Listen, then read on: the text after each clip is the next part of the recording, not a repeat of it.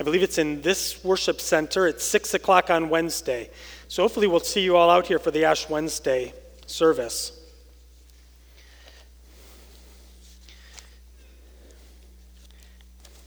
So for the last 3 weeks, we've been in 1 Corinthians, right?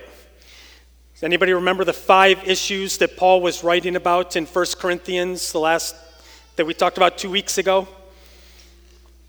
Can anyone remember one of them? give me one, somebody.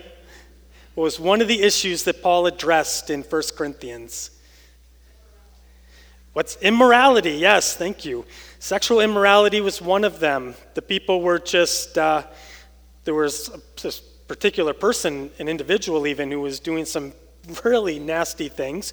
And the church not only didn't, critique him for that, criticize him for that, but the church was like going along with it, saying it was okay.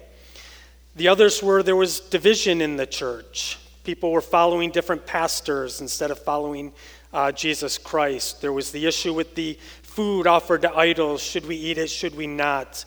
And there was the gathering. So in the service, they would get pretty rowdy with using their gifts in different ways, and it was becoming disruptive. And finally, what we focused on for those 3 weeks was the resurrection. Because also in the church in Corinth, they were starting to say that there was no resurrection, that Jesus hadn't been resurrected, and that we as Christians would not be resurrected. And Paul emphatically says, wrong. There was a resurrection, and there will be a resurrection. So that was the whole point of this letter, was Paul kind of trying to get this church back on track. Well, this week we're going to move to Paul's second letter to the Corinthians. So sometime in between the first letter and the second letter, because the first letter didn't seem to do the job, Paul went for a visit, and he basically, reminded, probably not so gently, the church that they were off track and that these things were the way we are supposed to live. These are the things that we believe. But after Paul's visit, and Paul visited because after the first letter, many people in the church rejected the first letter. They said, we don't believe this. We don't agree with you, Paul. So Paul actually goes for a visit and lets them know in person that this is true. This is the case. And after that visit, there were many in the church who realized that they had been wrong. And now they wanted to make amends with Paul. They wanted to reconcile with him. But one of the things we have to understand is why they rejected Paul in the first place. Because it wasn't just the teaching that they rejected. The people from the Bible Project say this. Actually, before I tell you what they said, I want to tell you about the Bible Project. The Bible Project there's a series of videos on YouTube that they go through overviews of each book of the Bible. And in my preparation, each sermon, I will watch the overview from the Bible Project because it's a very broad, basic overview. Then after the overview, then I read as much of the book, whatever book we're in, as possible, and try to read all of it, but I don't always get through all of it. But I definitely get through several chapters before what we're reading and after, because it's important that we understand in context what's going on. Then after I read that, then I cross-reference, because now I'm going to narrow in on the passage that we're talking about, and I like to do cross-referencing. If you don't know what cross-referencing is, when you open your Bible, in the passage, you're going to see little letters, and when you go to find that little letter either on the side or the bottom of your Bible, it'll tell you other verses that'll tie in with either that word or that thought. So it's very helpful to do cross-referencing.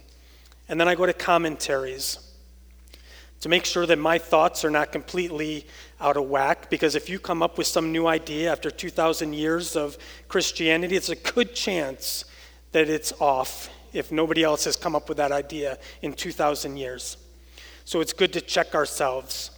But it's also good to remember that commentaries are not the gospel. So the notes in the bottom of my Bible are not gospel. They are not the inspired word of God. They are somebody's opinion on the passage. This is a study Bible, so basically it's just kind of facts about the area. So that's kind of my process. I start from the broad, and I funnel my way into the one passage we're going to talk about. And the reason why I'm telling you all of this is because I hope that the one thing, if you get just one thing every week when I'm up here, it is the importance of Scripture. It is the importance of the Word of God.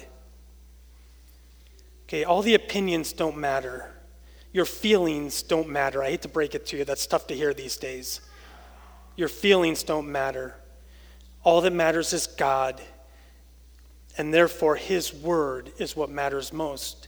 So if I'm going to come up here and I'm going to say this to you every week that I'm up here, then I figured I should probably kind of help you to know, how do we really study the Word of God? Because this is what we need to study, not books with people's opinions. It's great to read those books. I love to read a lot of books. But they come after this. So back to what they said, though, the Bible Project. They said the Corinthians had disregarded Paul as a leader. He was poor. He earned a meager living through manual labor. He was under constant persecution and suffering. He was often homeless. And to top it off, he wasn't a very exciting public speaker. So once the Corinthians were exposed to other, more wealthy, impressive Christian leaders, they started to think less of Paul. They were actually ashamed of him. So Paul responded, first by showing that their elevation of these leaders simply because of their wealth and eloquence was a betrayal of Jesus. It showed a totally distorted value system. But he also says that true Christian leadership is not about status or self-promotion.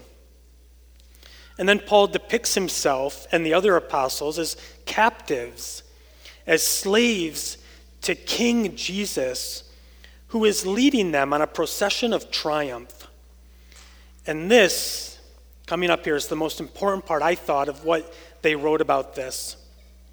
Paul's job isn't to be impressive, but rather to point people to the one who is impressive, Jesus. This is what God calls us to do as well.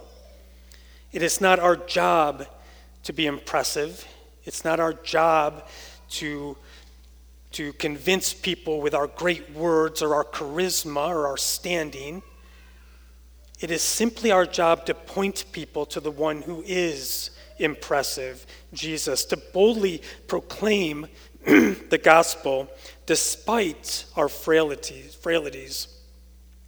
despite the fact that others may be better speakers or more charismatic or more successful. It's through our weaknesses that God's strength really shows through. We're going to get into more of this in a little bit, the importance of this. Would you right now, though, open with me to 2 Corinthians 3:12.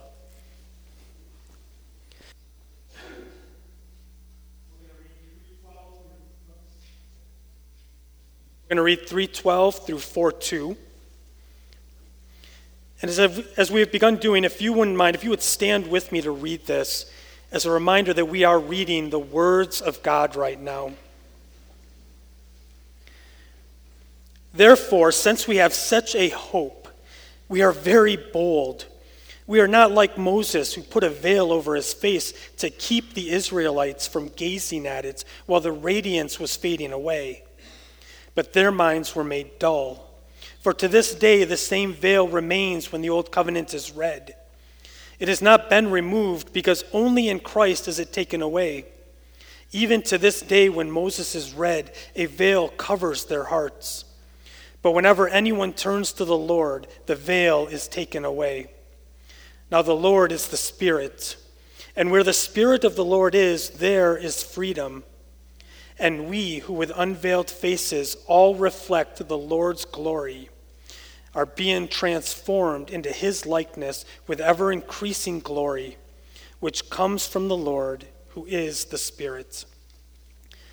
Therefore, since through God's mercy we have this ministry, we do not lose heart. Rather, we have renounced secret and shameful ways. We do not use deception, nor do we distort the word of God. On the contrary, by setting forth the truth plainly, we commend ourselves to every man's conscience in the sight of God. Would you join me in prayer? Heavenly Father, we thank you and praise you for your word. We pray that you would open our eyes to what you have revealed today. I pray, Lord, that each one of us would hear the message you have, and that each one of us would leave here today a little bit closer to you. Father, we pray all these things in Jesus' name. Amen. You may be seated. So as we read this passage, we look and we ask questions, right? So what is the question that we should ask? What's the first question we should ask? We should start with the very first word in this passage, therefore. If you remember last week, Pastor Joe told us that whenever we see a therefore in a passage, we have to ask ourselves, what is it there for? And for some reason, in this passage, we ought to have hope. We ought to be bold. So what is this reason? What was the reason for the therefore? And we have to go back a little bit to find that out. In verse 7, Paul says, the ministry that brought death, which was engraved in letters on stone, came with glory. So the old covenant, the Mosaic covenant, came with glory. Even though through that law came condemnation, because no one can live up to the law. And because of that, regular sacrifices had to be made for people's sins. And the law had no power to change man's heart. It had no power to purge the evil from us. And yet, Paul calls this covenant glorious. In fact, in Romans 7, Paul will also say about the law, I would not have known what sin was had it not been for the law. So this is why Paul says it is glorious. Because if not for the law, he wouldn't have known what sin was. Now you may say to yourself, if God had not said it was sin, if he hadn't given the law to begin with, it wouldn't be sin though, right? We wouldn't even have to worry if he had not said that these things were sin. But remember in Genesis 6 that God floods the entire earth, destroying the earth except for Noah, the one righteous man he could find, and his family. And why did God flood the earth? There wasn't a Mosaic covenant yet, right? There wasn't the law yet. But that doesn't mean that the right and wrong didn't already exist. Obviously, it did exist, and the people's wickedness, corruption, and violence led to their destruction.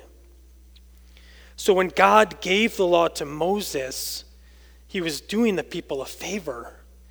The law was a gift. He was showing them how to live, how to be set apart for him. He was revealing to them that if they lived according to the law, that they would be blessed in the land. But most importantly, he revealed to them how high the bar is actually set, and that on their own, they could never reach the level of righteousness that it would take to enter the kingdom of heaven. On our own, we cannot do it. The law revealed that to us. The law revealed our need for God. The law revealed our need for a Savior. And because of that, the law was a glorious thing. So again, although it could not purge the evil in men's hearts, it did reveal that need for God. So the old covenant was glorious, but Paul goes on further to say, if the old ministry was glorious, how much more glorious is the new ministry that brings about righteousness? Do you see the comparison there? The old covenant was glorious, but how much more so the new covenant? We have to understand both. Because if we don't understand the old, the new loses some of that glory. And that old covenant, that old ministry, Paul says, was never meant to be permanent. Like the radiance of Moses' face, it was meant to fade. But today, Jesus has fulfilled the old covenant. And the new ministry through Jesus Christ will never fade away. Therefore, if the old ministry was glorious, again, how much more glorious is the new ministry? And if the new ministry has brought about a righteousness that we could not obtain by the law, then what should our response be? And now we come to that therefore. Because of all those things, Paul says, therefore, we have hope. And because we have hope, we should be bold. We should be bold. Today, the veil is gone. There are still those who are trying to live by the law, but there's a veil covering their hearts. There are many who think that they will get to heaven because they are good people. They kind of try to do right. You know, they're better than this person or that person. So surely God will accept them. But that's not what the word says. And they are blinded to the truth. They still have the veil. But, Paul says, yes, and you can sing the words. I wasn't going to do it. But as Paul says, whenever anyone turns to the Lord, the veil is taken away, and there is freedom. We no longer try to follow the law to be saved. Jesus has done the work already. Now we follow his law because we are saved, and we have the Holy Spirit working in us to transform us. Now, and there's a great freedom in that. Now, if you haven't come to know Christ, this may not make much sense to you. It may seem like, well, this is just semantics. We follow the law to be saved, or we follow the law because we're saved. It just seems like semantics. But it's not. There is a great peace when you no longer have to work to be good enough, and have begun to do the work of God because he has made you good enough. When you're doing it because of his righteousness and not to be so on your own. And I was trying to think of how to describe this to you. And I was thinking, I've spent most of my life now. For the last 30 years, I have been in some form of ministry. Most of that was unpaid ministry. You know, Pastor Joe says all the time, there's paid staff and unpaid staff. Most of those 30 years, I was unpaid staff. And the last place that I was unpaid staff would have been at the Flip Side, where it was our young adult ministry down in Bemis. And I loved doing that work. I loved organizing the events, and me and a few others, we weren't paid to be there, but we were basically the ones who organized every event for the Flip Side. I had 100 people's names on my flip phone at the time, because it was a while ago. So I had 10 little Flip Side groups, and I would have to copy and paste our messages to all 10 groups, and it was 90-some people. But I loved doing it. And then I got hired to do it. And I still loved doing it. I still love being in ministry. But when you go from volunteer to paid, something changes. There's an added pressure that gets put on when you're not doing it simply because you want to do it and your love for doing it. I still wanted to do it. I still had a love for doing it, but now I also had a responsibility to do it. And it added a pressure to it. And this is kind of like it is with the law. Before there was a responsibility, you had to do these things. Now we do these things because of our love for Jesus. Because of what he has done for us, we should live the way he has called us to live. And because of what Jesus did, the new ministry which Paul is talking about, we ought to have that hope and that boldness to share the message. But who are we to share the message? How many of you, 2 weeks ago I asked you to share with one person that you knew about the resurrection. How many of you did that? Go ahead and raise your hand if you talked to somebody in the last 2 weeks about the resurrection. Excellent. Okay, we had a couple. Beautiful. Awesome. That is cool. And I know we had another person who, they told me about it. They were all excited. And they went and they shared their faith with a stranger. So their words to me were, I didn't quite get to the resurrection part, but I did this. And they were super excited. That's awesome, because that's what we want to do. We want to be bold. So here's the next question. Many of you may have forgotten about it. Is there anyone here who didn't do it because you feel unequipped or unworthy to do it? All right, everyone here is confident in sharing the good news. That is good. That's a good place to be. I don't believe you. But that would be a great place to be. But I know the reality that most people feel like they are not equipped and that they are not worthy to share the good news. And this is what much of 2 Corinthians was about, though. People thought that it was the wealthy, the smooth talkers, the charismatic leaders, that they were the ones to follow, that they were the ones who should be sharing the message and doing the work. But that isn't the case. Paul wasn't a good speaker, but God used him in mighty ways. And I want to demonstrate this to you a little bit. So Woody's going to help me out with a demonstration, and stand away from him because I got my suit jacket on, and we're going to give him an egg to play with.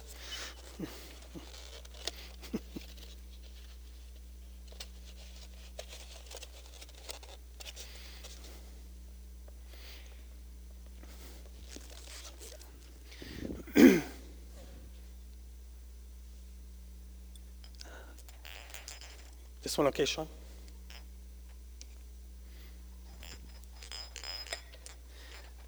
Alrighty. I'm coming, Woody. I'm getting there. All right, Woody is going to break this egg. And we're going to see what's inside this egg. We're going to find the treasures that this egg holds. Oh, like you mean it, Woody.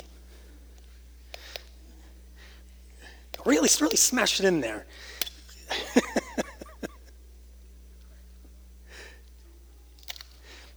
Oh, there he goes.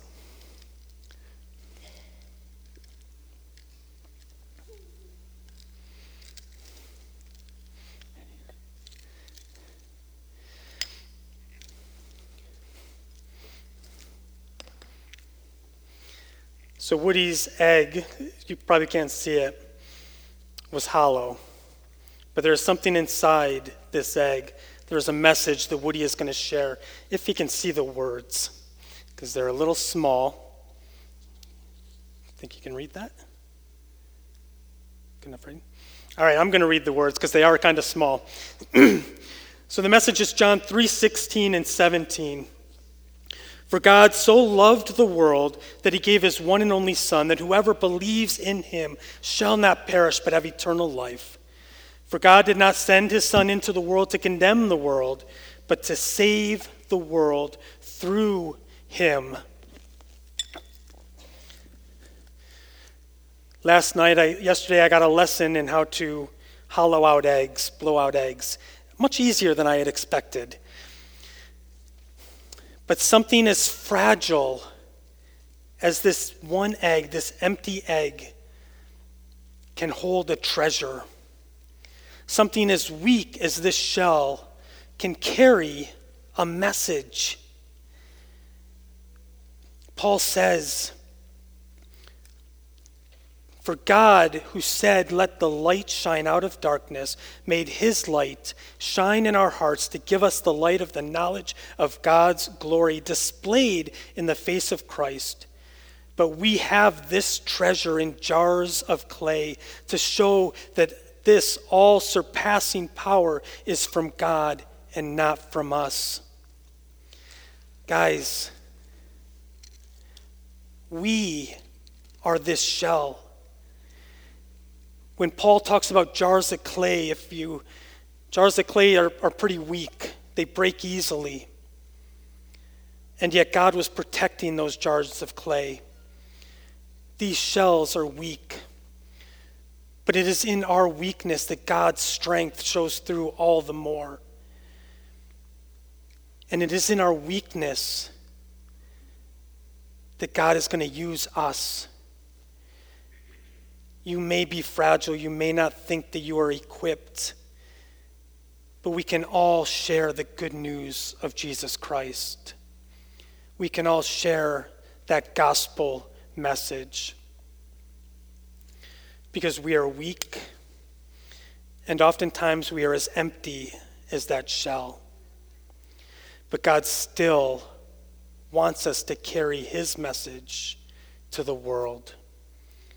Would you pray with me? Heavenly Father, we thank you and praise you again for this day. Lord, we know that we are weak. We know that we can do nothing on our own. We know that we can do nothing apart from you, Lord. Jesus tells us that we are but vines, you are the branches, and that apart from you, we can do nothing. But through you, Lord, we can do all things. Father, use us. Equip us to share the good news with a world that needs to hear it. We pray these things in Jesus' name. Amen. During this time of worship, we ask that you reflect on the ways that God has blessed you and the ways that you can give back to him, whether that's through giving your tithes and your offerings, which of course we have the baskets in the back, or on reflecting on how we can use our gifts for God's glory. Because we may be as weak as that shell, but God has gifted us to do good works, to do great works. So let's reflect on that during the music.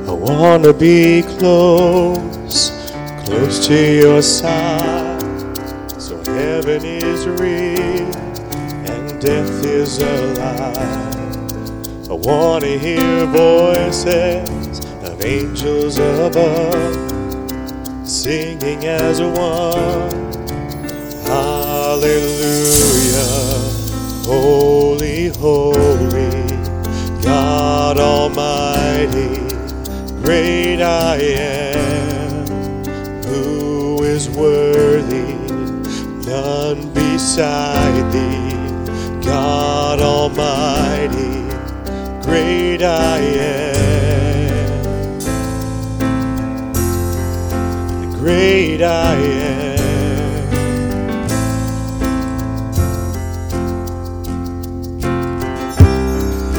I want to be near to your heart, loving the world and hating the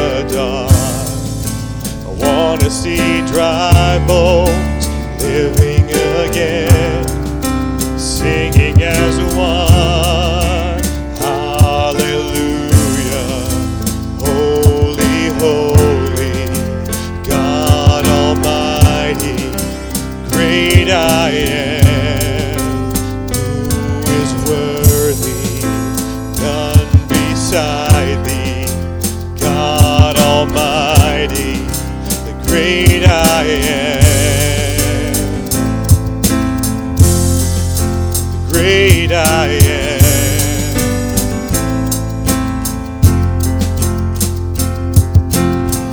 The mountains shake before you, the demons run and flee. At the mention of your name, King of majesty, there is no power in hell or any who can stand before the power and the presence of the great